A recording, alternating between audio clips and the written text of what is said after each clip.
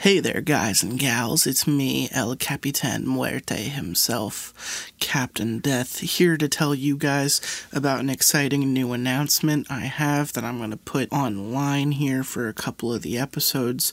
We have a new merch store up on redbubble.com. So, we have a whole slew of designs. If you are looking at our SoundCloud right now, the SoundCloud profile, you're going to look on the right-hand side for our About, and underneath you're going to see library of tracks on Mixcloud, episodes up on YouTube, follow us on Facebook, and then a new button that I just added called Merch Store. You click that, it'll lead you right to that portfolio landing page where you can check out all the designs we have uploaded. If you are on our YouTube and you're looking at our channel, you're gonna look over at that right-hand side where it says SoundCloud profile. The farthest on the right button is a Redbubble button, and it says Merch Store. If you hover over it, you could get there that way. And lastly, if you are on our Facebook group and you notice the About, that tells you about the group a little bit, you're going to scroll down and see products, and that's going to be the link right there to lead you over to our Redbubble store, www.redbubble.com/people/El Capitan Muerte. Buy a sticker. It's like $3. Have fun. You do you. Anyways, moving on to the show. Thank you all so much for your patronage, and stay spoopy. It's alive! Spooky, scary skeletons and shivers down your spine. Shrieking skulls will shock your soul, seal your doom tonight. Spooky, scary skeletons speak with such a screech. You'll shake and shudder in surprise when you hear these zombies shriek. On that note, let's jump into this shit. I don't even know where to begin, really. So much stuff has happened in between your last episode, which I fucking loved, and this episode, which I am fucking excited for. Let me tell you, man, I've been thinking about this fucking story for a long time. I've done research, without ruining anything for myself, I've done research, and this story has a following, and the following spreads up to Hollywood. Apparently, Steven Spielberg's studio, Amblin, bought the rights to this story, Spire in the Woods, and they're calling it a movie that is in development called The Bells. Okay. It's going to be about a kid who experiences his friend dying under an unnatural circumstance, does a little research, connects to a legend folklore of the town, thus involves mayhem, destruction, ghosty ghosts, cool shit. Yeah. So, the minute I saw that, everyone keep an ear to the ground on The Bells. Hopefully that'll be coming out somewhere in the next 3 years from Amblin. No director has been announced. Steven Spielberg is producing. And that led me down a rabbit hole to find out what else was in development, because ever since Channel Zero died, rest in peace, I've been worried that, creepypasta representation in, media was just going to be given up on. Because I will, until the day I die, I will continue saying that Left-Right Game deserves to be, a Netflix series. I agree. My God. A short, one-shot, 13-episode, couple $1 million budget road show movie. That'd be amazing. Oh, it'd be so fucking good. It would be so fucking good. And the format is there. It's ready for it. The only things I would change is maybe introduce more car caravans, more strange deaths, and have the road exist a little bit longer. I would do the Channel Zero thing. I wouldn't just take Left-Right Game and translate it. I would keep the beginning, I would keep the end, because I think those are the two most important parts. But I would change the middle, completely. I would keep Rob's character and his son in the background and the twists. I would keep that. I would keep some of the scary moments. Like the man the freaky that they town. Had to pick up. Oh, yeah, the Hitchhiker? Yeah, absolutely. Yeah. Hitchhiker is, an episode 2, needs to happen moment. Mm-hmm. the town in the middle of nowhere, the pleasant town, where Yep. half the town's dead and the other half is just standing on their lawn. Like, that should happen. The quiet city should happen. But I also think that there's a lot of room for creativity. Much like the third season of Channel Zero, which was based off of the search and rescue stories, they kind of turned the Stairs in the Woods into, like, a different thing. I'd like to think that you could do that with, like, The Road of the left-right game. Like, instead of, like, 3 people dying to, like, being melted into the road, like, maybe dissipate those deaths a little bit, change them up a little, and try to find a way to, like, have the road kill those people. Okay. You know? I'd maybe introduce 1 or 2 more characters, maybe 1 more car full of people, introduce more deaths. Yeah. You know, the goal would be to kill at least 1 person per episode after episode 1. Yeah. Okay. And then the last episode is just Alice by herself, like, driving on that road. Just the last episode? Just the last episode. You know, when she has that moral quandary, runs into Rob's kid's wife. She runs into the wife drowned on the side of the road. That's right. That the son was looking for, went back onto the right. road to find. And, you know, like, her experiencing that level of isolation and, like, coming to, like, seeing something that Rob never got to see himself. Like, that would be so much more damaging, you know, if the entire episode is spent, like, her by herself on the road, like, without anyone else. You know, the way it was written. Rob's death would be... Well, spoilers if you haven't listened, but... Yeah, you had to have listened to it. Rob's death would be such an... emotional... that doesn't even begin to describe. He sacrifices himself, you know what I mean? In a show of left-right game, his death, oh my god. It would be the equivalent of the chick in Smokin' Aces, the sniper, who gives her position up to the FBI and gets killed for it in order to protect her partner, who she is secretly in love with. She, like... When she knows that her partner's about to get got, she fires sniper rounds and takes out, like, 6 FBI agents. But because she does that, she gives away her location, and then they come up behind her in the elevator, and they fucking murk her. She's played by an Academy Award-winning actress, I believe, from Empire, the actress who plays Cookie. The name escapes me, but she's a really good actress. That role is heartbreaking, because she, like, gives up her life for her partner, her assassin partner. I feel like it would be very similar. Like, Rob's up on the roof watching Alice drive away, knowing that every shot he fires brings his death closer to him. You know? That'd be heartbreaking. That's some I Am Legend shit right there. So anyway, this is episode 138 with Tenron Otrin. We are continuing Spire in the Woods. We're going to jump into it in a quick second. But I want to kind of retell a story. I couldn't hold it in. I had to tell Tenron before we started the episode, but I kind of want to retell a story of something that happened earlier this week to me, and give a couple shout-outs where shout-outs are due. The first thing I'm going to do is spark it.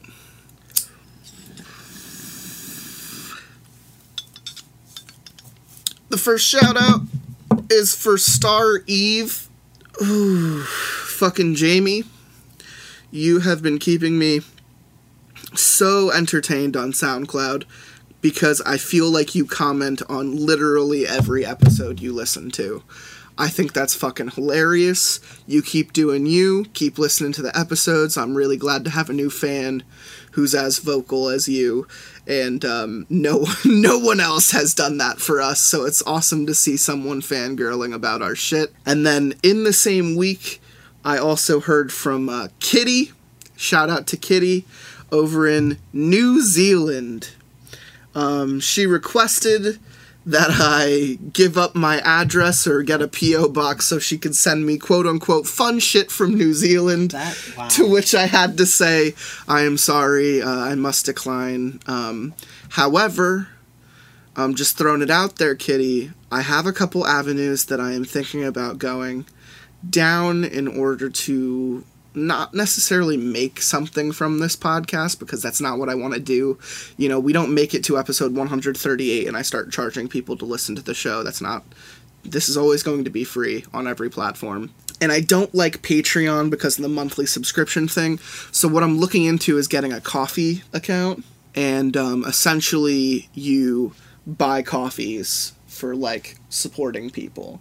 And it's, like, one-time payments. You just throw some money at someone, maybe, like, $3, and just say, you know, keep up the good work, champ, whenever you feel like it. And I think that's so much more fitting because I don't want to stick anyone... I don't want anyone to feel like they are, like, entitled to the show because they're paying money to listen to it.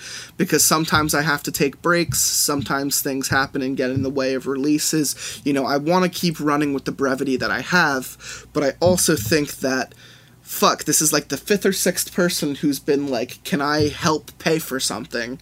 And I'm just like, well, I don't want the platform to become monetized, but I will take donations, you know, like I'm thinking of that because guess what? Ever since this shit's been on SoundCloud, I've been paying for it to be out there. I've been producing this shit and putting it out there on my own dime. Just some input, really, that money... Who fucking asked you? Money is... hey, Tenron, can we get your input? Yeah, I'll be right there. So, hey guys, some input from Tenron Notrin is about money, really, at the end of the day, most important thing. So, it's not been said, but selling sex is illegal. And if you not in all countries, where I'm from, Kitty is selling your body illegal in New Zealand. Comment on this. Let me know. I wouldn't run for office, but if I did, my platform would suggest just revenue that could Yeah. But anyway, Cap, you're a real self-starter. I think that this coffee thing is an idea, but if you sold your body for sex, that's a great way of not allowing this channel to be monetized, and people can support you. The exchange is there; it's equivalent. I just want you to personally. I want you to know this. I may end personally fuck off. I want you to. I might end up cutting this, but I want you to know that I did sleep with a woman once because she offered to pay for dinner. That's an exchange, folks. It's happening today. Barter your genitalia. What are we gonna make everything illegal about exchanges of romance and money and sex? It's all there. Listen, the groundwork is there. I was in school. I was really broke. I think she was like a year or two older than me, and she offered to buy dinner on a night where I said I was going to be busy, and it changed my mind completely. And then we ended up having sex, and then I stopped talking to her. That's fine. The transaction was made. It was final. There was no contract. You want to know the saddest part? Was there a receipt? I don't even remember what we had for dinner. I just know that it happened. It might have been sushi, honestly. Which means it was well earned. Okay. I performed pretty well. Well, again, this goes back to transactionary exchanges and what's fair, what should be legal. So Kitty, I want to thank you. Your post on our Facebook group was very well liked. I've shared it with a lot of people who've been on the show. They're all very proud that we have listeners on the other side of the fucking planet, which I think it's just one of those things. And she, in the post, brought up a couple really fun facts that I like. First off, she said Frowns was her favorite character on the show, and I have to start by saying don't let him know that, because it will go to his head, and he will be harder to fucking wrangle in now that I brought him back from the Great White North. Frowns has returned. He will be on an episode soon, I promise you. It might even be literally the next episode. 139 might be Frowns' return. Anyway, fact number 2. She said, listening to the show is kind of like me having conversations with all of my fractured personalities. And I find that very funny, because I'd like to think my friends are an extension of myself. When they are embarrassing, I feel embarrassed. When they are funny, I feel funny. When they are sad, I am sad. When they are happy, I am happy. We are a very empathetic bunch, emphasis on pathetic bunch, and the idea of, like, I don't know, like, frowns being my latent homosexuality, you being kind of my paranoid anxiety conspiracy theory side, you know, crying Hawaiian being my black side. You're suggesting you're the one that's multidimensional, you're the one that has meaning. Cannibal Siren being my vaginal side, I'm sure she likes that. The rest of us have... I pretty much told her that she is a girl version of me, and she took it as a compliment, so I think that's great. You're suggesting, this is exactly what you just said. I'm an egotistical fucking maniac. You matter, while the rest of us don't. You are expendable. Replaceable, expendable, deserving of death. Folks. I can do this show by myself. Oh my god. Oh, and I have. Oh, mein Gott. But obviously, I didn't ever want to do this show by myself, or else I would have a channel like Mr. Creepypasta or Creeps McPasta, you know, where I just read and that's it. I never wanted to be like an audiobook show. I literally wanted to be like a talk show with personality, and fucking Kitty compared us to last podcast on the left, and I almost cried, because being compared to, like, my inspiration for this show is heart-wrenching. That is so, I am so grateful to hear something like that. Wow. And I think she said one more thing. She thanked me for pushing her onto Channel Zero, and I can never push that show enough. I am so sad to see it gone, but it will live forever on the cloud, so everyone should download that shit, get on it immediately. Who knows, maybe if DVD sales go into, like, what do they call it, cult classic territory, maybe it'll have a revival at some point. A lot of shit is coming back from the dead on different platforms nowadays. You never know if Channel Zero gets picked up by, like, Crypt TV or, like, Shudder or something. That would be dope. So yeah, you know, Sci-Fi doesn't want to push the buck anymore. Maybe we could find a different platform for it. That's the type of thing that's why I will continue to push Channel Zero whenever anyone brings it up. So anyway, we are gonna... Is there anything you want to talk about? Well... You finished Hill House.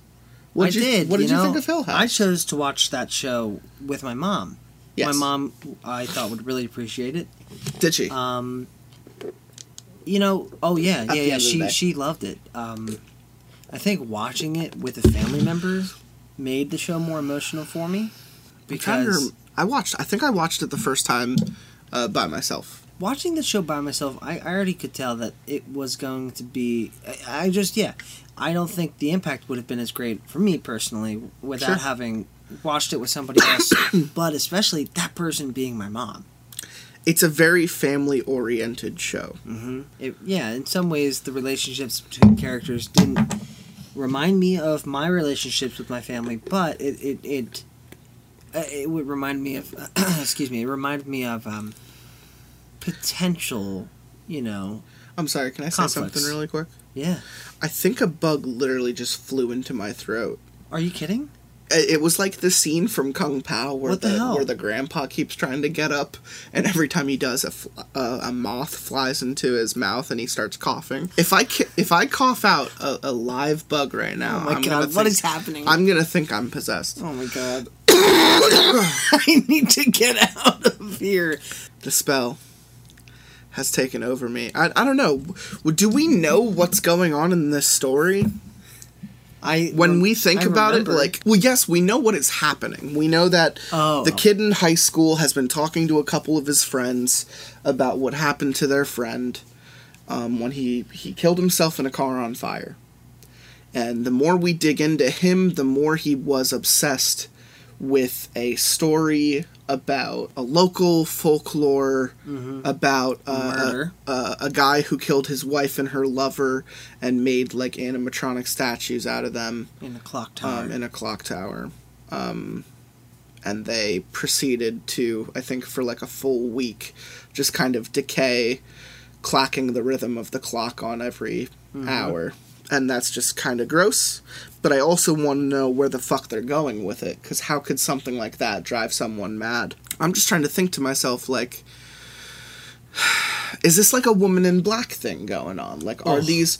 I love that movie. Yeah. First off, the Daniel Radcliffe remake I think is great. The pervasive nature that they present dread in that movie and that like atmosphere, it's killer, man. Like you never know when something is gonna happen in that movie, no matter how many times you watch it, because it's just like she is just vengeful spirit 101. She will do anything to fuck with you at that moment. And part of me is like, what's creepier than a Five Nights at Freddy's fucking human being just fucking haunting the shit out of you? You know, an animatronic fucked up zombie person just fucking following you and shit. To the point that it makes you want to kill yourself. You know, like how nuts is that? It's almost like a metaphor for depression. Wow. Well, Jesus. Here it comes. Is there anything you wanted to add about the story? About this story, The Spire in the Woods? Spire in the Woods. Yeah, I have no idea. I have no idea where this is going to go. I mean, well, that's a lie. That's just a dirty old lie I just told. Of course I have ideas, but I'd rather wait to see if any of your predictions, your mental predictions, come true. I think so, because they're not really predictions. They're just like, I can understand where this is going. I sound completely like talking out of my ass right now, but no, but like it makes sense that you in your head you kind of have these ideas and notions where things may go, but you also don't. Like it's just concrete. Yeah, I would love this to go supernatural, like ghosts and shit. We haven't seen any of that. I'm just implying that would be, you know, the most exciting thing for me. I think after stuff like Baraska and Left Right Game with very literal mechanisms at work, I would like to see something behind the curtain. I would like to see something actually haunting, you know? Like if Bedtime was a successful story, and I don't mean to dig on Bedtime. A lot of people like Bedtime, but I feel like Bedtime is like my pass but no regard, you know? Like it did what the story needed to do, but I'm not gonna like hold it up on a pedestal. Sure. You know, like I want to see something that pushes the envelope just a little bit more without doing all of the, you know, cliche stepping points. Like, because part 1 was so fucking good and part 2 was such a fucking disappointment. You're just left with this kind of weird amalgamation where the guy tried to do like a Stephen King It thing with like a ghost, but it turned out to be like a demon ghost. I don't know, man. It was fucking weird. Yeah, Spire in the Woods could go so many fucking ways. What if it's just madness? You know, the bells imply, you know, the clock implies that there might be a cosmic horror type of element to this, where it's like, you know, Mouth of Madness style, the story, and you go find the tower, and the tower just imprints itself on your brain and kind of drives you mad. And then you kill yourself, you know?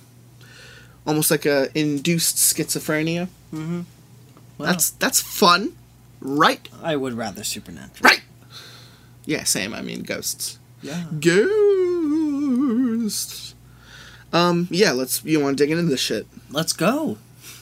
Yes. Right now. I think so. Jeez. Alright. This is going to be part 3. Rob had reached the first island. That's right, he was swimming in the middle of the night. This is his story. He'd been searching This is his story. This is the story about how Rob died, or went crazy, essentially. He'd been searching fruitlessly for nearly 40 minutes when he heard them, the bells. Being so much closer now, they were even clearer. He fell to his knees, letting their sensation, their warmth, wash over him. For a moment, he knew bliss. The bells rolled back like the ocean at low tide. Rob found himself shivering on the ground. He could hear nothing but frogs and crickets. He rose on unsteady legs, sure of only one thing. In an hour, he'd be there. He'd be standing before the spire. He'd hear the bells, feel them up close. He ran to the shore and dove into the waters. Dove. Like a bird. Rob emerged from the reservoir onto the rocky bank of the second and far larger island. He stumbled barefoot through the woods, increasingly aware of how dark it was beneath the trees. As the bell's siren's call faded in his mind, he began to doubt himself. The island was nearly 2 miles long and half a mile across. He could search all night and never find the damn thing. But the bells chimed once more. He turned to face them, and there it was. In the center of a grove of dead trees, the spire jutted out from the ground like a pike set to receive a charge. Its white paint was oddly untouched by age. Small windows adorned each of its sides, framed by the dead trees and bathed in moonlight. It called. Unable to resist their song, yet too overwhelmed by their warmth to walk, Rob crawled to the spire like an infant to its mother. Reminds me of how, fucking the little sister ends up at the house in House on Haunted Hill. It just kind of sets a spell on her, and she ends up going back. I forget the character's name. The youngest. Wow, I'm blanking myself. Natter? No. Why am I forgetting? They were twins. I know Luke was the boy. Wow, I'm blanking. Well, it's alright. He pushed against the slats of the window and they gave way, and he squirmed his way inside. Are you going in this place? I'm not personally going in this place. I wouldn't even be on that island in the middle of the night. Well, first of all, I hate water at night. I hate church-looking things, so I'd never go near a stained glass window. You ever really like look at a body of water at night? Oh, it's creepy as shit.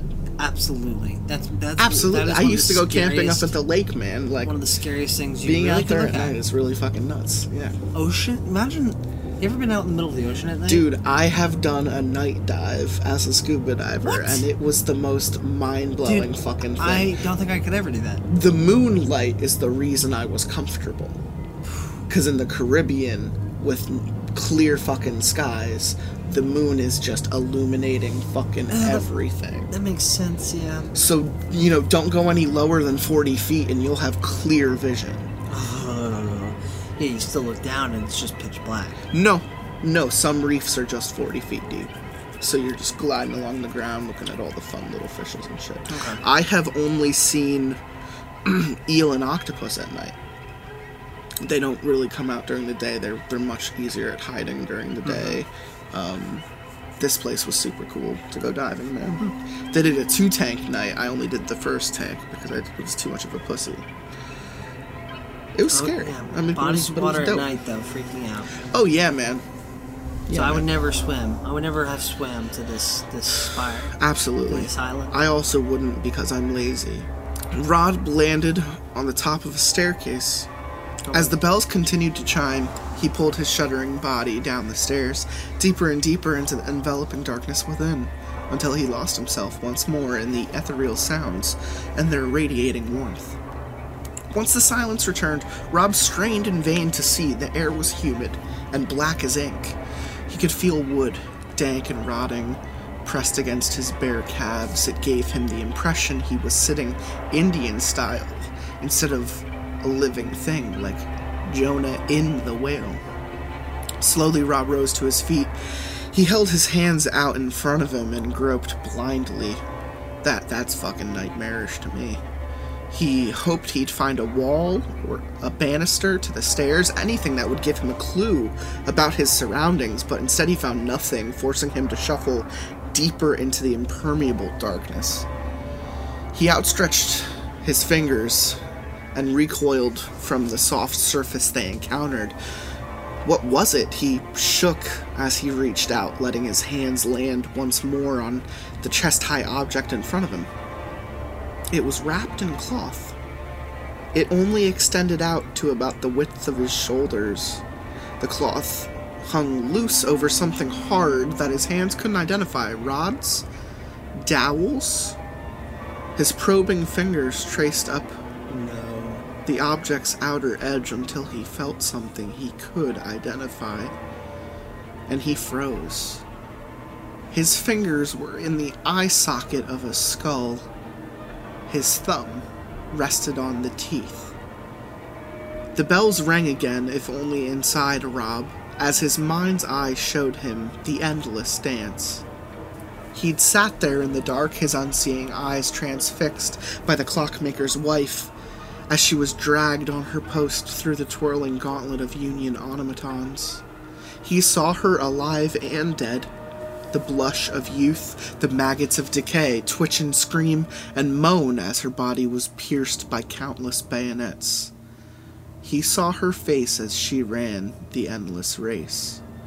Rob shrank and shriveled, collapsing to the floor like a wounded animal. He crawled and clawed his way back, until he hit the wall, and even then he didn't stop, but pushed against it with all his strength, hoping to retreat further. His flailing limbs struck a step, the first of many, with what little control he had over his frenzied mind, bolted for the surface and an escape from the moist pit and the clockmaker's wife. Rob scrambled up the twisting stairs on all fours like a dog. He tore his way through the window and collapsed on the ground. The fresh air felt alien in his lungs, as if it were his first breath. He took two more as he lay there on the ground before realizing that although he hadn't had a clue what time it was, he couldn't be there when the bells chimed. He ran and swam. He ran and swam and didn't look back again until he was in the car. Fletch put his face in his hands. I shouldn't have let him go alone. So you believe him?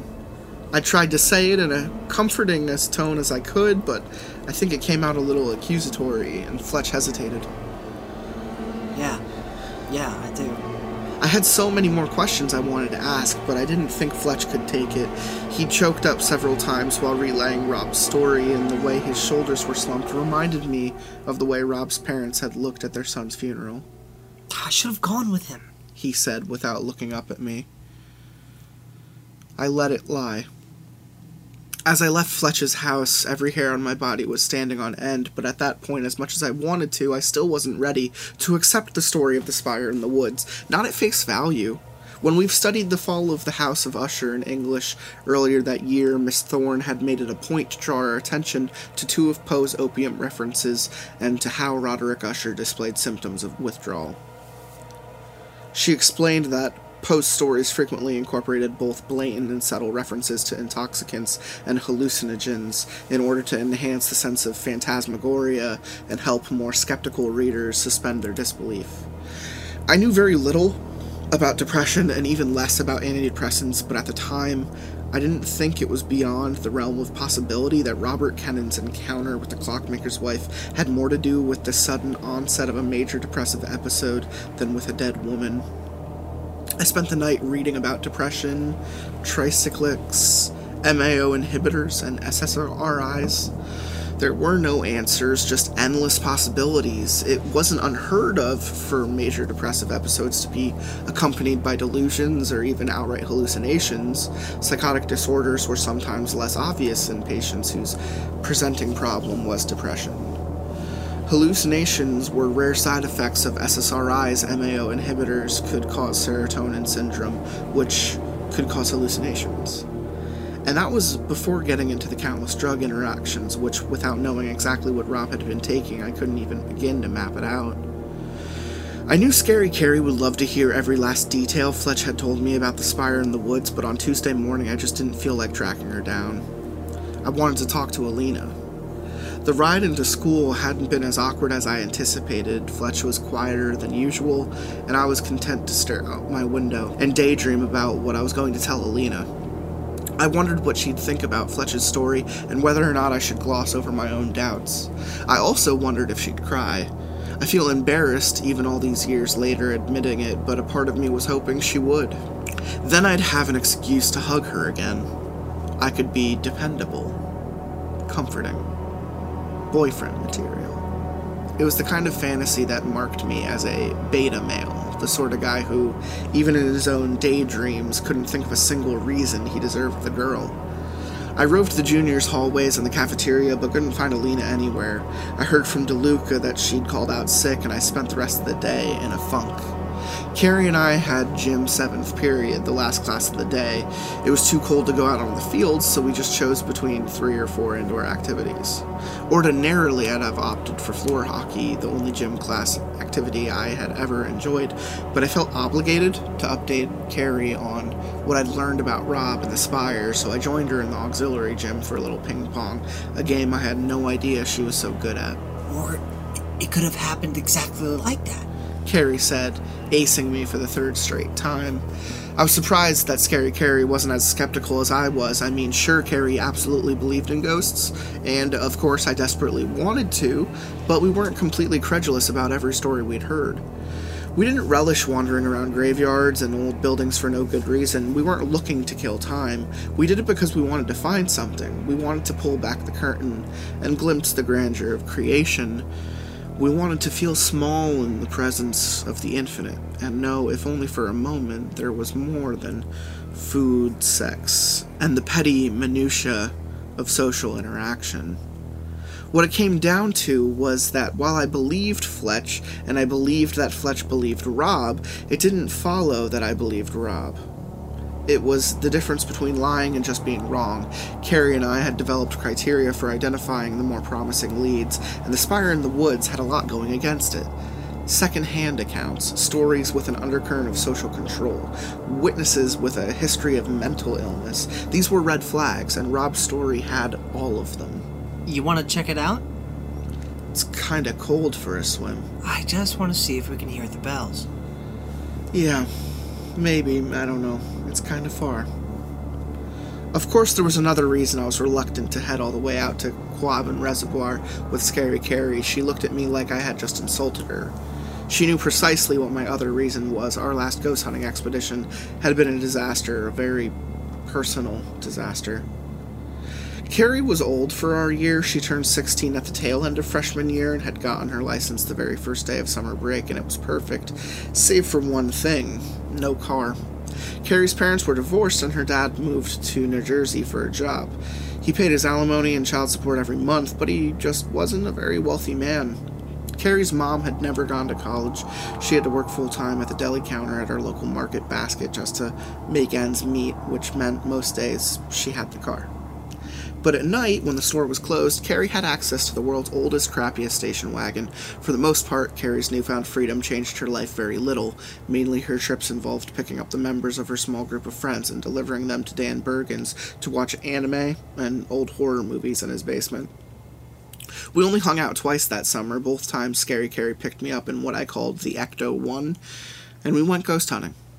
Our first trip was to Blood Cemetery. That's how we discovered the story of Abel Blood was a steaming load.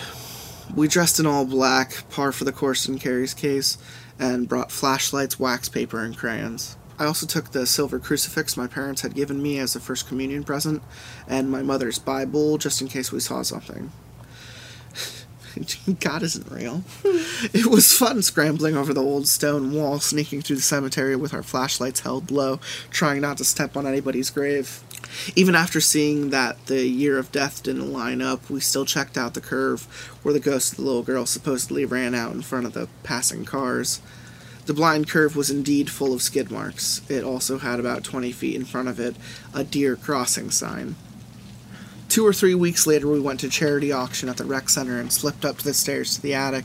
The stairs squeaked beneath our feet, and even though at worst we'd just be thrown out of the rec center, we were terrified of getting caught. The attic hadn't changed in the 7 or so years since my last visit. A couple of card tables housed bins full of crafting materials, a pair of filing cabinets sat against the back wall gathering dust, and most importantly of all, despite it being June, there were still cold spots. We'd just stand outside of one, reach an arm in, and try to define the boundary of the warm and cold air. It was tricky. The shift in temperature wasn't as great as I remembered from when I was a kid, and there were no hard, fine edges between the hot and cold air. The temperature just seemed to bleed from one area into another like brine in an estuary. I experimented sticking my crucifix into the heart of the cold spot and felt nothing. If anything, it felt like the cold spots were fading away, and Carrie suggested we tried talking to the spirit of Jennifer Wilkins while we still could. And I shrugged. After you. We'd forsaken most of our ghost hunting kit, as it would have been awfully conspicuous carrying around a Bible and a couple of flashlights. It is a Bible. A Bible. Shit, give us your money, yo. I still had my crucifix, but I doubted it be necessary. The stories of the Silver Spectre were all quite tame. We had, however, brought a couple of sticks of incense, which we lit with a very old Zippo that had once belonged to my grandfather. Carrie had bought the incense from a New Age store, the sort of place you'd shop at if you were inclined to believe in neo-paganism or healing crystals. The saleswoman told her it was supposed to make it easier for spirits to pass into our realm, but to me it just smelled like sandalwood. Carrie spoke in a lilting tone. Jennifer, are you here with us? I burst out laughing, and Carrie went beet red.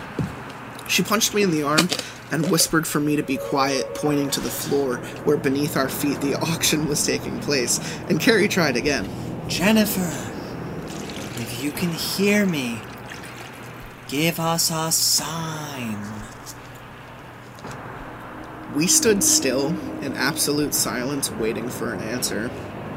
It came in the form of an industrial air conditioner mounted the ceiling of the floor below us, cycling on. A few gaps in the floorboards lined up perfectly with one of the AC's large vents, and we couldn't stop laughing as the spirit of Jennifer Wilkins returned the cold spots to full force.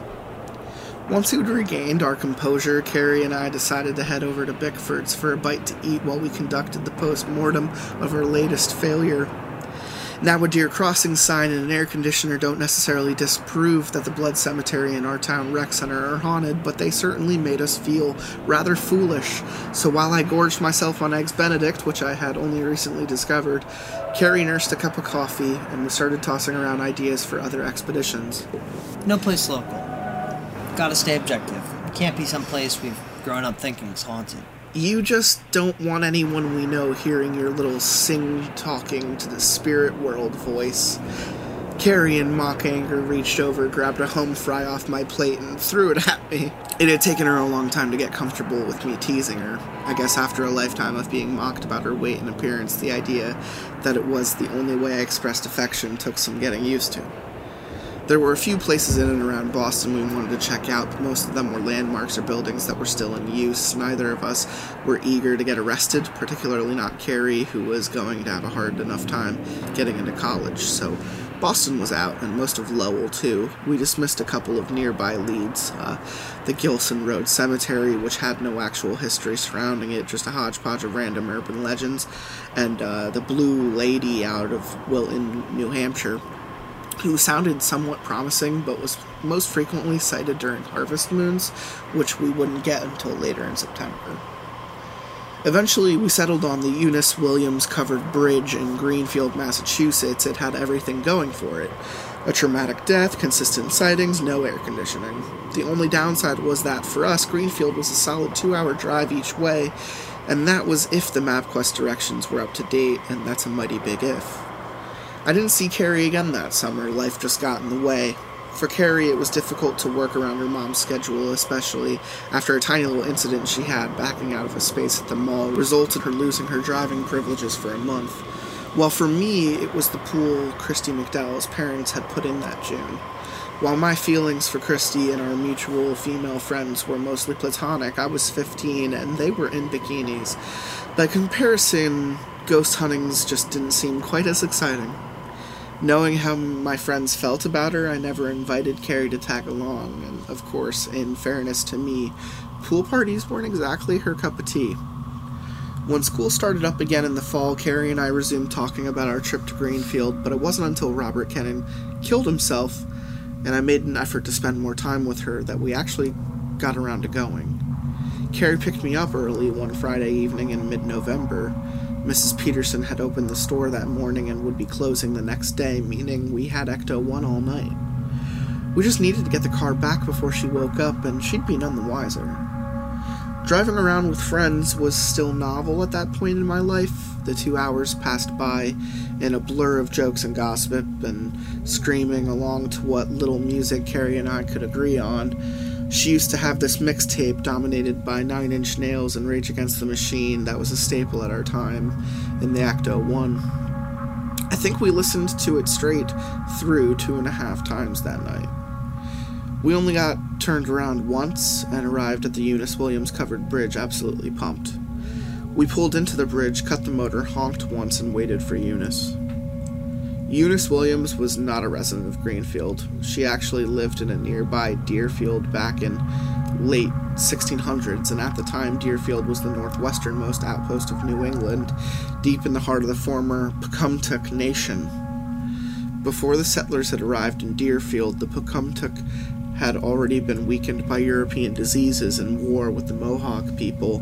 When the settlers and the Pocumtuck clashed over resources, the settlers easily drove the remaining Pocumtuck from their land.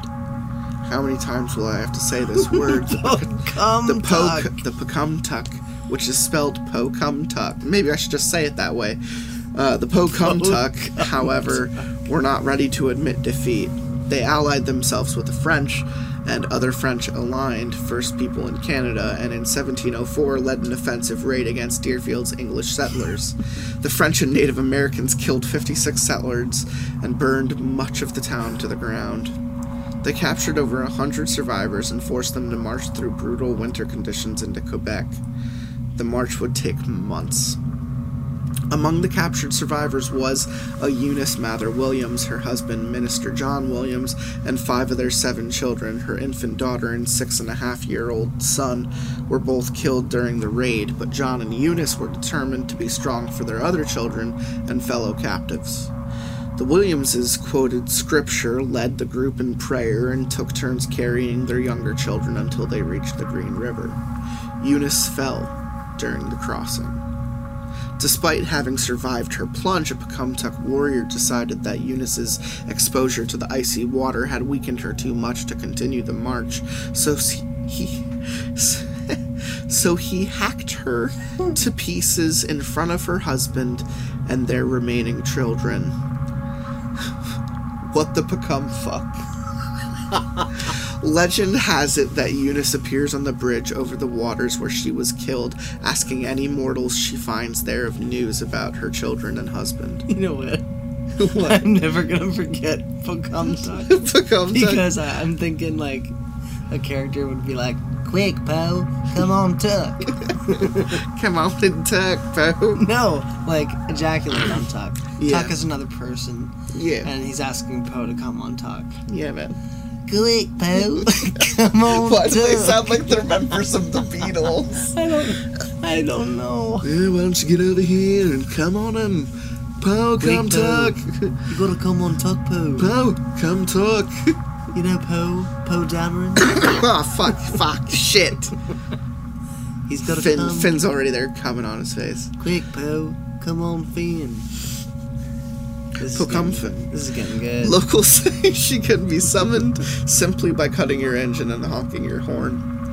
We'd been sitting there in the Ecto 1 with the engine off and no heat when a thought occurred to me.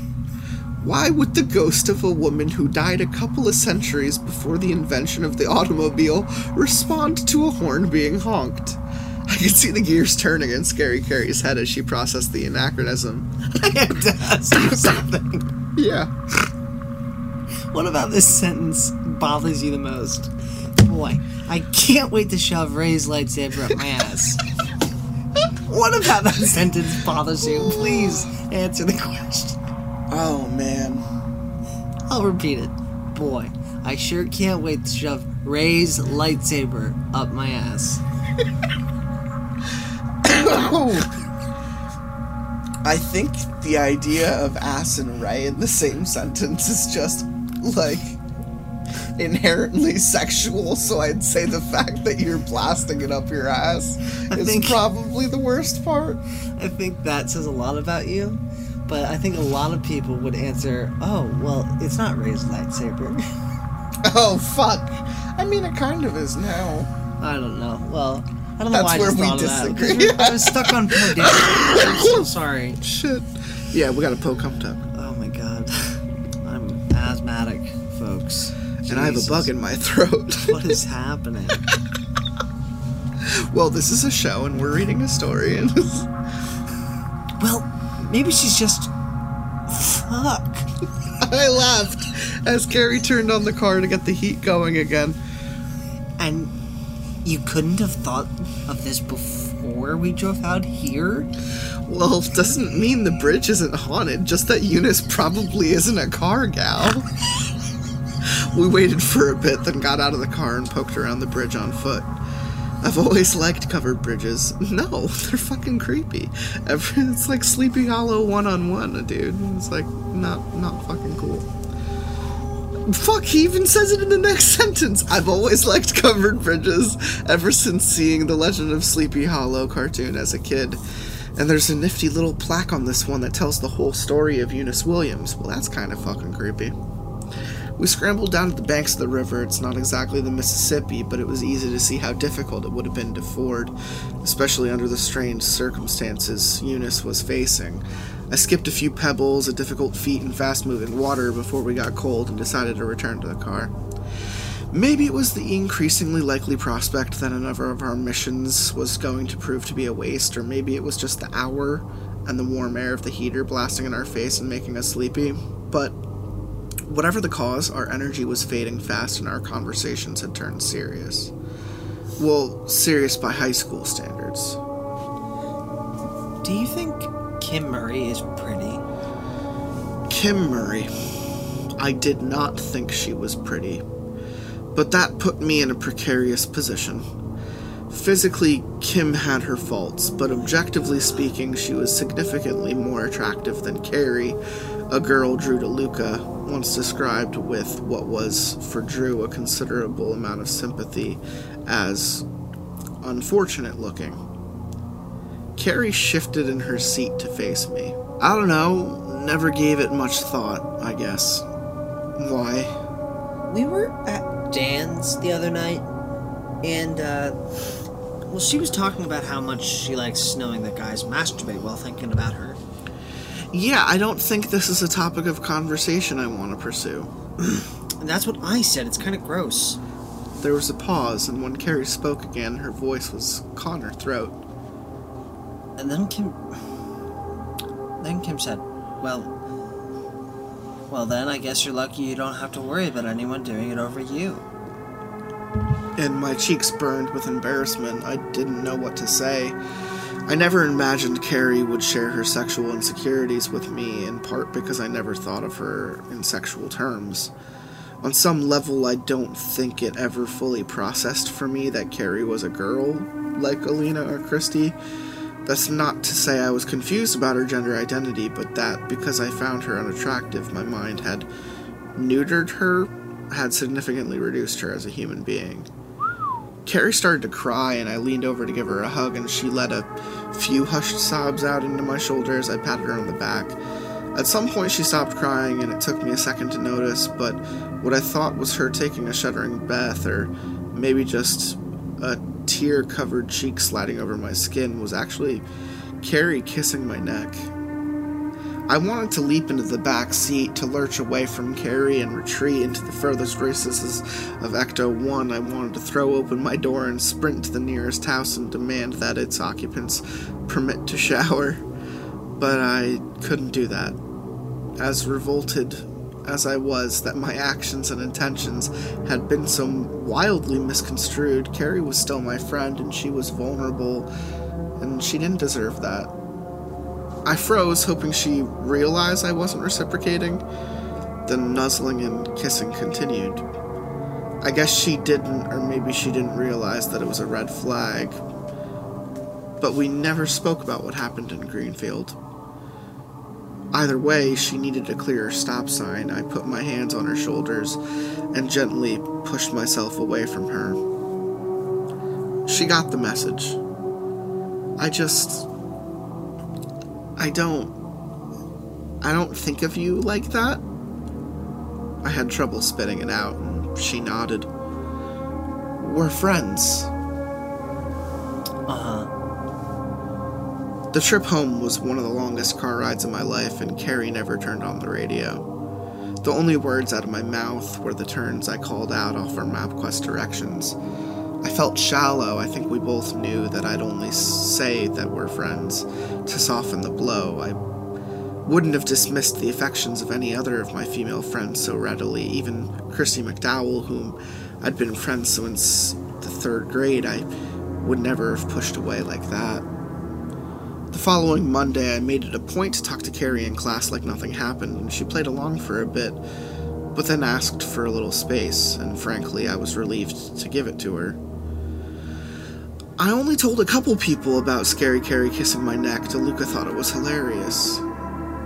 He wasn't the most sensitive guy in the world.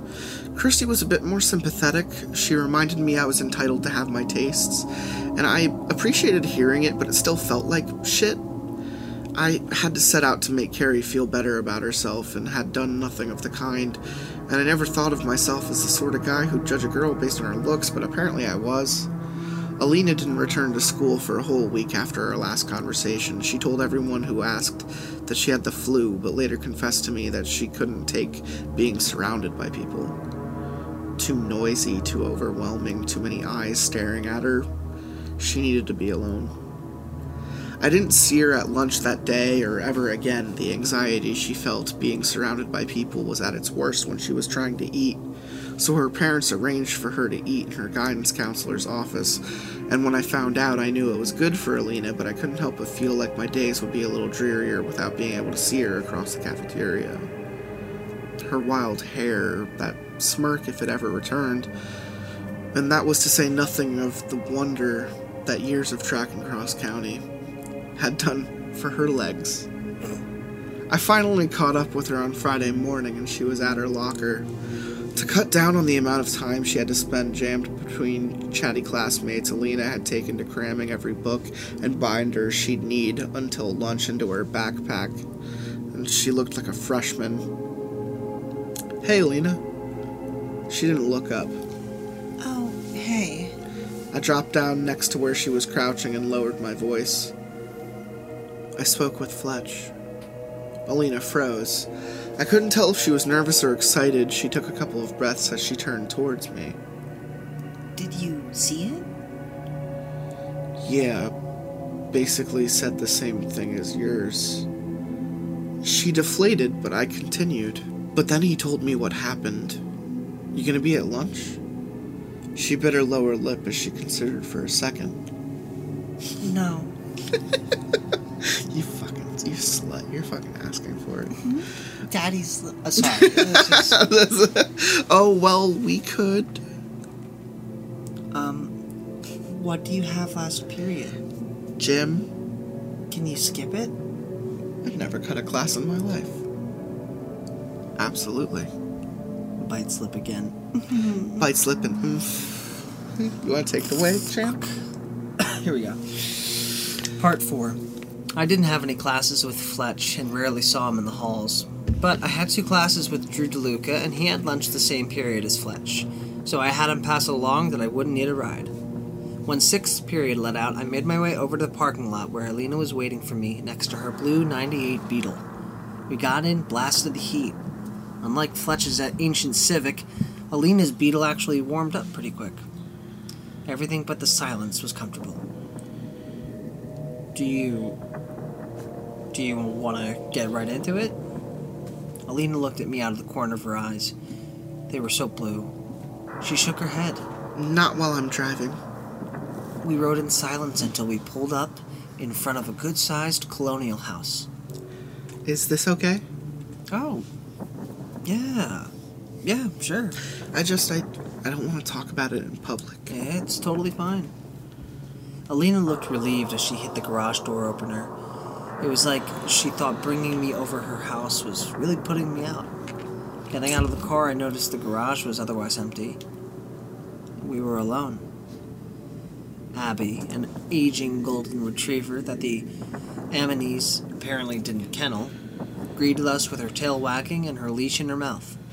I have to take her out. Make yourself at home. Just being inside Alina's house felt so intimate. Identity is everything to a teenager, and to bring someone else into your home was to expose a part of you that was beyond your control. It was laying bare the environment that had produced you. When I had first entered Fletch's house, his discomfort was evident. His house was just a place he passed through to get to his room. For Scary Carrie, her house was a source of shame. Mrs. Peterson's small, ill-kept home was a constant reminder to Carrie, not just of her parents' failed marriage, but of her mother's lack of achievement, lack of education. They were both stuck there, in a house that smelled of deli meats and the water that fetid cheese was packed in. A smell that started in Mrs. Peterson's work clothes, but now infused everything they owned. I entered Alina's house with the same reverence I would a church. It had a feeling to it that put you in the mood to sip hot chocolate and watch the snowfall. There were candles and tea lights on the table and holiday-themed knickknacks on the walls. The piney scent of a Christmas tree filled the air. And as I collapsed onto their overstuffed couch, it occurred to me that for the first time all day I felt relaxed. After she returned, Alina led me downstairs into the game room, a finished basement dominated by a full-sized pool table. She offered me a soda from the mini-fridge behind the wet bar, and then we sat down on the love seat in front of a big screen TV. Alina stared at me while I spoke. I stared back. It was impossible to look anywhere else. I recounted the story Fletch had told me, as faithfully as I could. All the while, I was very conscious of where her legs were in relation to mine. They tugged at me as if they had gravity. This is... okay, come on now. I know physics. I don't know, man. As a kid, I was a horny little devil, so, yeah, like... as if they have no matter gravity. talking about, you know, dead kids and spooky stories, I was still, like, thinking about what was in, as if her legs had gravity. in her Good pants. Lord. But to describe it as if the legs having gravity, that's just... It's got that pull on you, man. Yeah, gravitational pull. You say gravitational pull. Anyway. Oh, the physics bother you. Yeah, yes, the writing. Yeah. Anyway, well, she seemed fine the whole time I talked, but the moment I was done, she began gasping for air, like she'd been holding her breath, or as if I had choked her. I made that last part up, guys. She liked being choked. And then, and then the sobbing started. I was quick to close the gap between us. I held her for several minutes while her slender frame shook and quivered. Jesus F. When she regained her composure, she slowly withdrew to her end of the love seat. Oh God, I'm sorry, she said, wiping her eyes with her sleeve. Don't be. I'm such a mess. I feel ashamed when I'm happy and like a victim when I'm ashamed. It takes everything I've got just to keep it together. It's exhausting. Have you talked to anyone? Seen a... you know? Yeah, but she won't give me anything. That's not a bad thing. So you don't believe any of it? Her right leg began bouncing up and down on the ball of her foot. I thought you were Mr. Ghost Hunter. I scoffed. The corner of her mouth twitched as if she were about to smile, and for a fleeting second I felt connected to her, to the old Alina. I didn't run around telling everybody I met why I cared so much about ghost stories. I didn't wear anything that personal on my sleeve, but I told Alina. She listened and nodded and understood me. Can I ask you something? She nodded. Why does it matter to you if the widower's clock is real? I need them to be wrong about me. The people who stare at me in the halls blame me, like Fletch and John Murphy. Fletch's just hurting. He doesn't blame you, not really. Yes, he does. Everybody does. All they get are these little snippets about how much Rob loved me. I've heard them talk about it. They say I thought I was better than him because I live in a big house, or because he wasn't a jock, or because he was nerdy, he loved me, and I was a bitch for rejecting him. Alina pulled her legs up to her chest and hugged her knees. I remember being struck by how much she looked like a little girl. What the fuck? Jesus. It seemed strange at the time, but in hindsight, at scarcely 17, Alina practically was a little girl. A kid realizing for the first time that her classmates felt entitled to opinions about what she did with her body and affections. I wanted to tell her that it wasn't true, that no one really believed she was a snob about money or shallow or a bitch. I wanted to, but I'd also heard the whispers. The truth is, she said, the only thing I really knew about him is that he made me uncomfortable. I moved beside her and put my arm around her shoulder. I could feel how tense she was as she stared straight ahead. It's not your fault. Her hair smelled like vanilla. Alina, look at me, baby. Come here. You're killing me. Alina, look at me. She looked so full of uncertainty, scared. I put my other hand on her wrist. I'm gonna go down there to the cabin. She grabbed me by the shoulder and held me like I might fall. It's okay. I couldn't help smiling at her concern. I won't go in. I'm just gonna listen for the bells. She studied my face. We were only inches apart. My heart was racing. Besides, I said as I leaned in, I want to. And I kissed her. Her lips were slow to respond. Doubts raced through me. Was she surprised? Was this a rejection? Had I crossed a line? I felt like Scary Carrie must have been back in Greenfield, but Alina didn't withdraw. Maybe it had nothing to do with me. Maybe it was just survivor's guilt.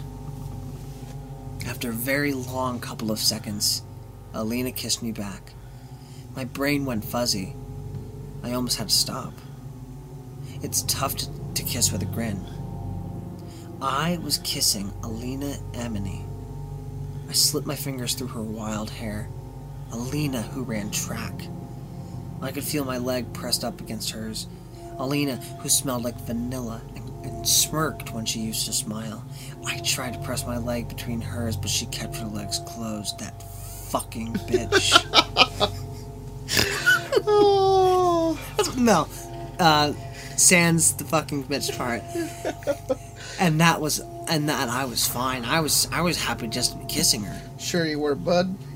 We spent the next few minutes on that love seat. It wasn't the sort of first kiss you imagine. No, it's manipulative nervous. And gross. It's not good. I was nervous, and she was still.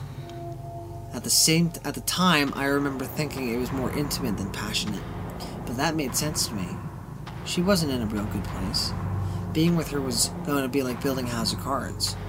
It'd take a slow hand, and the slightest misstep could bring her crumbling down, and me, fucking prison, Jesus Christ, could bring her crumbling down. My apologies. This is just getting something else. She wanted to drive me home before her parents returned from work.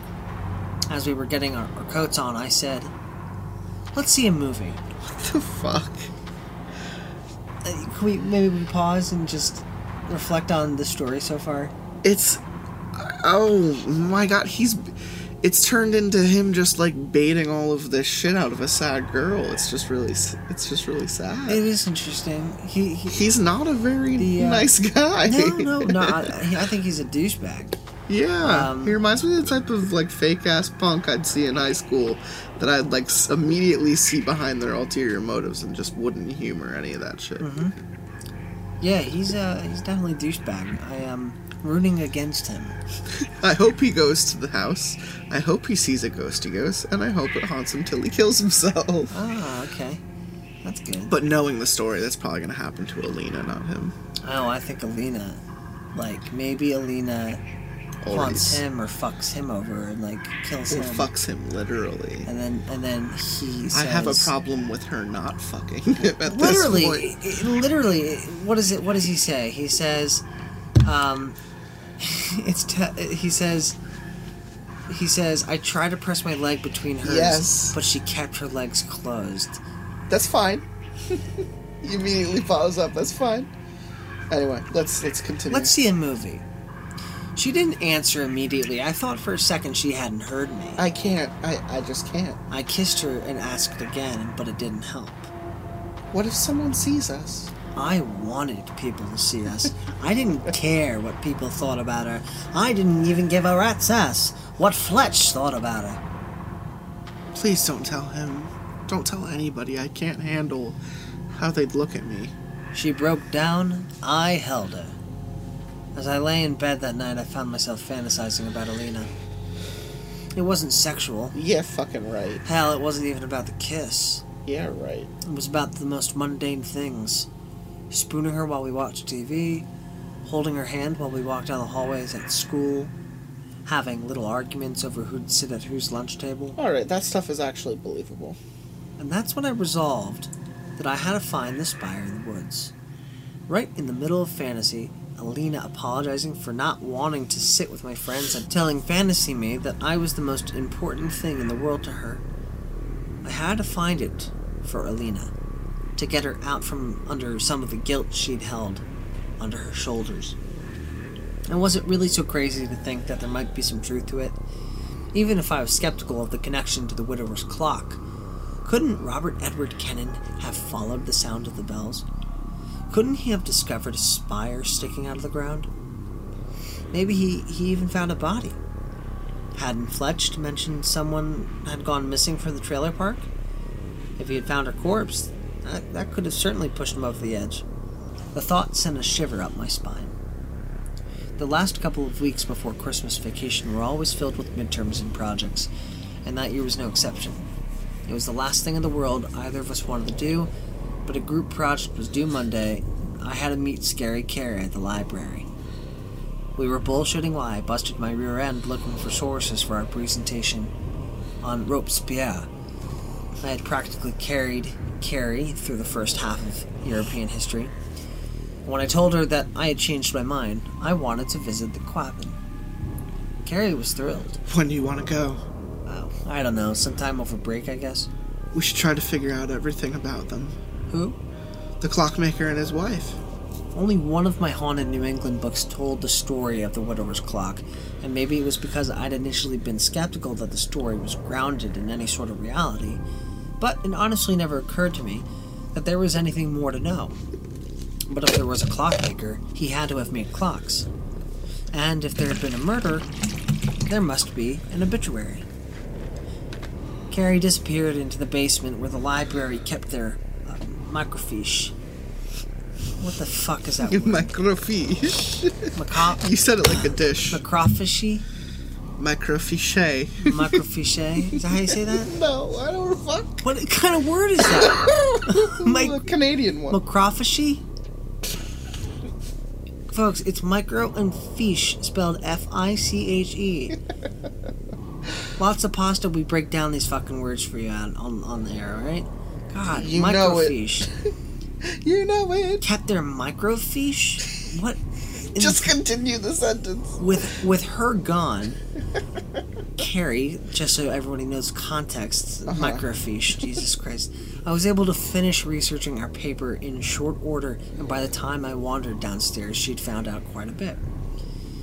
The clockmaker was a German immigrant named Adolf Riefler, born in 1857.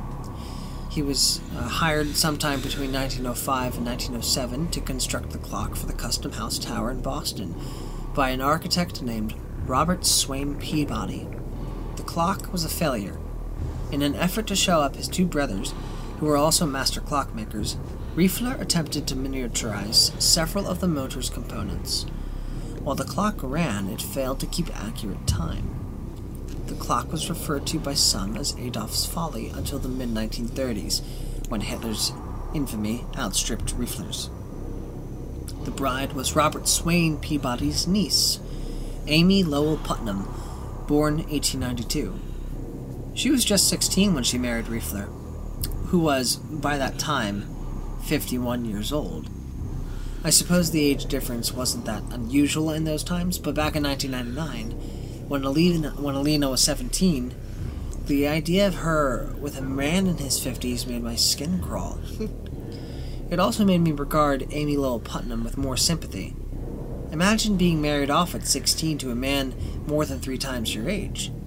Imagine 20 years of marriage to that man, waking up to find yourself in your mid-30s, still in the heart of your sexual prime, with a husband in his 70s. Of course she was attracted to other men. We couldn't find an obituary for Amy Lowell Putnam, nor for Amy Lowell Riefler, nor for Amy Putnam Riefler. Scary Carrie took it as a sign that the Putnams, Lowells, or Peabodys, all-powerful families, had covered up the scandalous manner in which Amy Lowell had died. I, on the other hand, chalked it up to the to the microfiche being a bitch to work with. Must be a database or computer of some kind, some type of old technology that I don't understand. Yeah, I guess so. What we did find of interest, though, was a picture of Enfield in 1938. It depicted a large hill. Jeez, excuse me. You eating bugs? I don't know, it's like phlegm. I have like phlegm in my throat right now. Yeah, man. It depicted a large hill with most of its trees cut down, a tractor pushing aside some debris, and a lone man standing with his back to... Hiccuping. This isn't going to go good. I'm going to read this while hiccuping, guys. Continue. No cuts. A tractor pushing aside some debris, and a lone man standing with his back to a large colonial building. The large colonial building was the only one still standing. Oh my god. The large colonial was the only one still standing, and it had a little tower. We couldn't tell whether or not it had a clock. The old microfiche view screens didn't... Oh god. You know what I think will help my rough throat? Your rough throat? If I smoke more weed. That'll help the rough throat. I've heard that smoking, because of the smoke, it does good for the organs in your body. You're a smart guy. You sound like a doctor. The microfiche. Microfiche. The large colonial was the only one still standing, and it had a little tower. We couldn't tell whether or not it had a clock.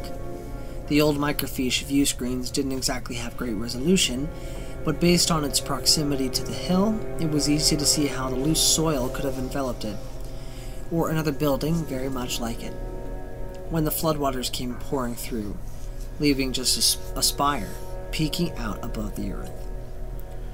We only found one more reference to Adolf Riefler, an obituary published by the Boston Globe in 1941. I wish I could remember the date. It mentioned that he was wanted for questioning in regard to a disappearance, but that was all. Riefler had died in Munich. The cause of death was omitted, but at 84, it was probably just old age. Riefler must have fled the country sometime in the mid-1930s, at a time when the Germany he returned to must have been very different from the Germany he had originally left. I don't know why, but somehow knowing these historical details made the story of the widower's clock so much more plausible.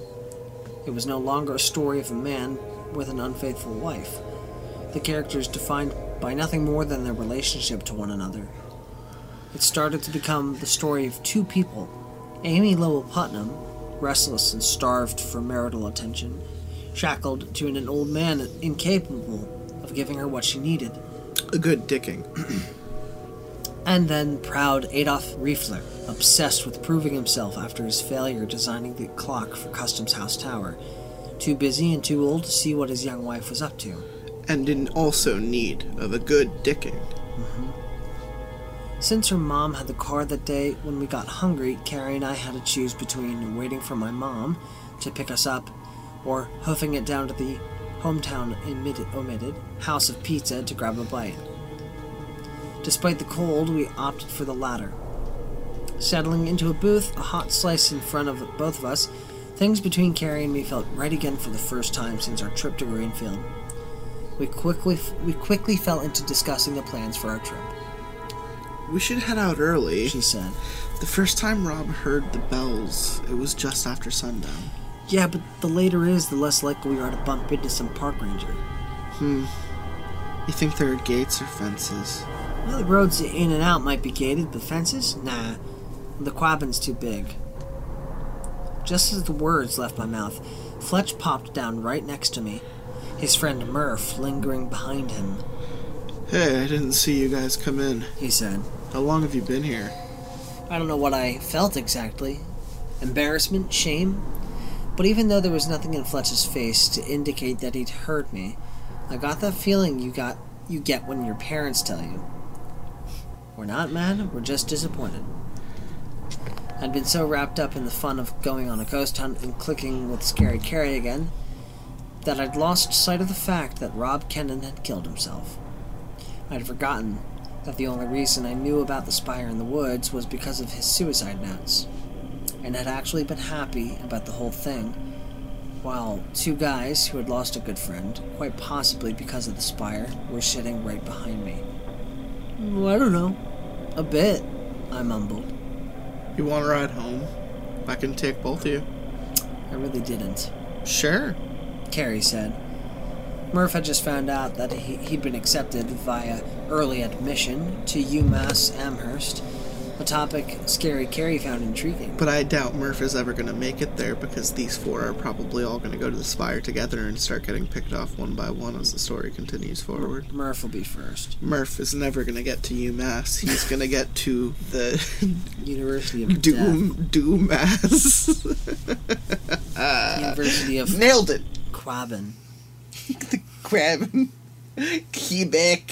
He's going to major in microfiche. As one does. Like many unhappy high school students, Carrie hung a lot of her hope on the idea that her life would get better in college. She knew she didn't have the grades to get into a top-tier school. Hell, she knew that UMass Amherst was a real reach, but she had hoped to get into UMass Lowell and transfer after a year or two. Of course, Murph hadn't thought he'd be accepted either. Definitely apply early, he said. Shows them you're serious. And see if you can get a reference from someone who went there. They list where all the teachers went to in the yearbook each year, like half of them went to UMass. Carrie was hanging off Murph's every word, but I wasn't paying much attention to what he was saying. I was too busy hoping against hope that after we dropped Carrie off, Fletch would announce he wanted to hang out with Murph some, and as such would have to drop me off next. That didn't happen, and we were soon alone together in the car. The second the door closed behind Murph, Fletch dropped his mask, and I knew that he'd heard me. You're going to the Quabbin. After what I told you, you're going to the Quabbin. Yeah. Are you fucking retarded? Fletch was a pretty big guy. That, coupled with the hurt and anger in his voice, intimidated me into silence. We drove on, listening to nothing but the heater struggling in vain to dispel the cold. After a few miles, I found myself resenting Fletch. Who was he to speak to me like that? And why the fuck should I feel guilty for his sake? He'd lost a friend, and he had my sympathy, but that didn't entitle him to treat me like a piece of garbage. What did you tell me for? Fletch didn't answer my question. He just kept driving. Huh? Why'd you tell me about it if you don't want me to look into it? Fletch tightened his grip on the steering wheel and ground his teeth together as if he were literally chewing over the question. We were in our neighborhood before he finally answered. Who else could I tell? Did you know the school's been contacting the parents of everyone who goes to the special counseling sessions? They're reporting any early warning signs they see in the sessions. You think I want my parents making me see somebody or sticking me on meds? I can't go in there with a fucking ghost story. Fletch's anger had left him. By the time we pulled into my driveway, he looked deflated. I thought you'd believe me. Or could disprove it. Shit, I don't know. It seemed like both Fletch and Alina were looking to me to absolve their sins. Alina wanted me to prove that Rob had found a spire sticking up from the ground in the middle of the woods, and it was the reason he had taken his own life. Fletch wanted me to tell him it was just a ghost story. I honestly couldn't say what I believed, but I had to know. I haven't even told Murph, he said. I just couldn't handle it if he blamed me for letting Rob go on his own. What would you have done if you'd been with him? I don't know. Fletch wouldn't look me in the eyes. But at least he wouldn't have been alone. Well, you don't have to worry about us. We just want to try to hear the bells. It's not like we're going to swim out there or anything. Yeah, I know. I'm not going to let you. I had no idea how Fletch intended to stop us. It's not like we needed his permission to visit a public park, and I told him as much.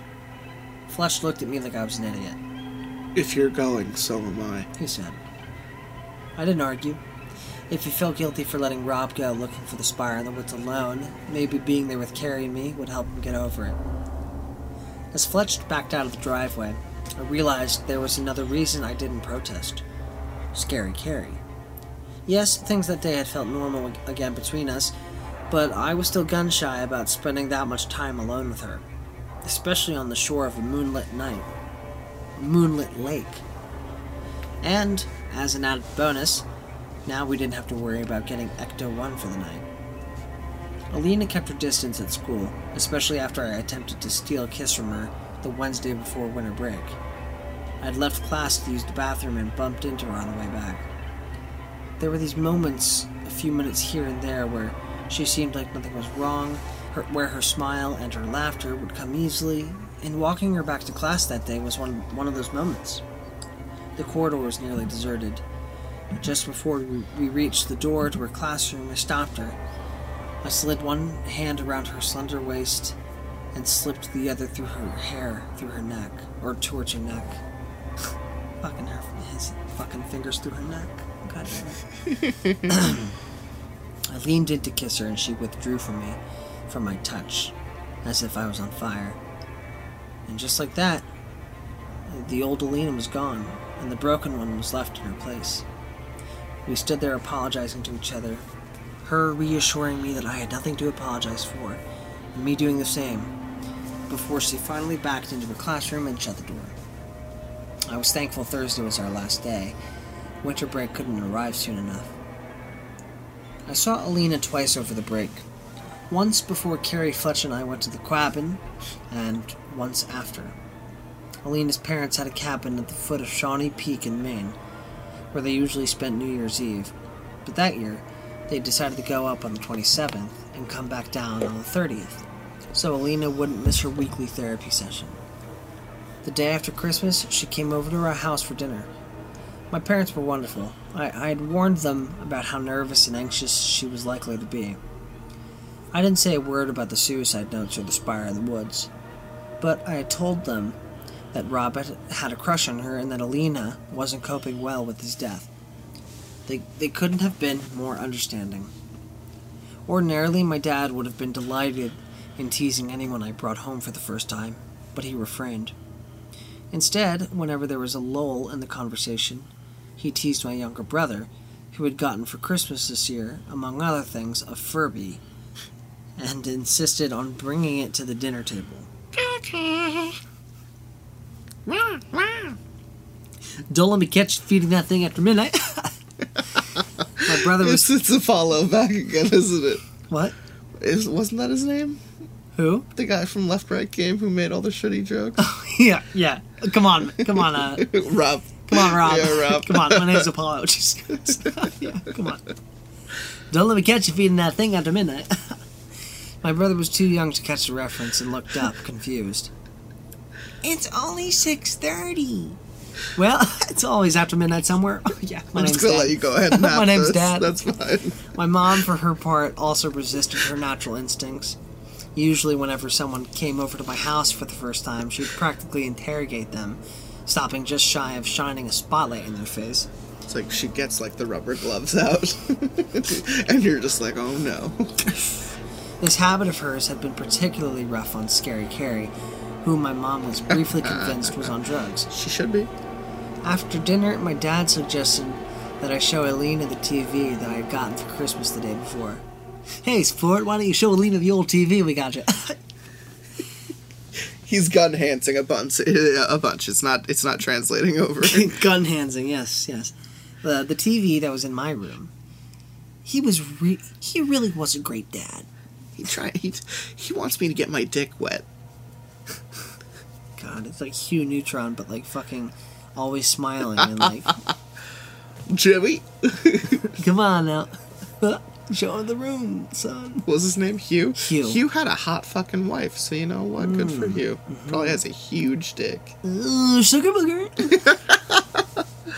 I really like your family. Alina said once the door shut behind us. I scoffed. Believe me, they were on their best behavior. Yeah, fuck me, Alina. Drew DeLuca was a firm advocate of the idea that a romantic movie was not the best movie to watch with a girl you wanted to get romantic with. For starters, most of them were, in his view, very crappy movies, and the good ones ran the danger of actually holding a girl's interest. What you wanted was a movie that was pleasant and charming, but light enough that you could miss a good chunk of it without feeling lost and needing to rewind. The sort of movie you'd stumble across while watching TV on a Sunday afternoon and finish even though it were already midway through. I threw in Maverick. Alina sat on the floor and I followed suit, but not before grabbing a couple of pillows off my bed. Her movements were stiff as she settled down on the pillow. I tried not to appear too eager as I got down behind her. Behind her? I read that right. Jesus Christ. I tried not to appear too eager as I got down behind her and draped my arm over her waist. As the movie started, I kept thinking about those fantasies I'd had the night before. Sorry. I'm getting excited, guys. Jesus Christ. He's getting hot. I'm fucking sweating right now. Oh my god. It is stuffy down here. As the movie started, I kept thinking about those fantasies I'd had the night after our first kiss. About how pleasant it'd be just to lie next to Alina watching TV. Just being near her and nothing more. I was right. But actually being beside her, my hand resting lightly against her flat stomach, I found other ideas even more enticing. Finger in the puss. I pulled myself closer to her, savoring the fragrance that her vanilla-scented shampoo left in her wild hair. My fingers crept slowly, almost imperceptibly up her toned body. Alina stopped my hand. Do your parents ever come up here? She whispered, "No, we're alone." Actually, would you mind if we just watched this? I haven't seen it before. Oh, no, that's cool, I said, mentally cursing the day DeLuca had been born. I spent the next hour... Oh my god, what the fuck is this story? This is interesting. This is like a toned-down 50 Shades of Grey we're watching. Reading. Jesus. I spent the next hour knowing the agony of a man without any fresh water, stuck on a life raft adrift at sea. After the movie, my luck didn't improve much. Credits began to roll, and I had it in my head that Alina might feel more comfortable expressing her affection for me if she felt like it, if she was in control. I kissed her neck where it met her jawline, and pulled her lithe little body on top of mine. The pressure of her weight pressing down on me was an excruciating pleasure. My eyes rolled back in my head, conscious thought melted away. My fingers found their way to the bare skin of her lower back. I could feel the slight bumps of her vertebrae raising up through her skin. It was oddly intoxicating. When had I become attracted to spines? I brushed my cheek up against hers and angled my face so our mouths aligned. Her lips parted tentatively. I listened for the subtle changes in her breathing that would tell me when it'd be safe to make the next move. Her breathing deepened. I slid my hands up her back, all the way to her satiny bra strap. I had never touched a bra before in my life, and I had only a vague idea of how to guide the hooks from the eyes. I nibbled her ears as my fingers fumbling beneath Alina's shirt. And that's when I felt like she was crying. Hey, it's okay, look. I whispered while pulling my hands out of her shirt. See? Ta-da! She sniffled and turned her head away from me. I was so scared. I knew I couldn't be too eager with her. I knew I couldn't press her too hard. She was just in a fragile state, and there I was, thinking with anything but my head. My only defense was that I just wanted to make her feel good. I'd thought, since she liked me, and she liked my touch as much as I craved hers. But I'd thought wrong on many levels. I gently pushed her chin up to look into her eyes. I didn't mean to push you too fast. You okay? She nodded, and I held her until she pushed herself up off of me. Alina paced around my room, doing a breathing exercise her therapist had taught her.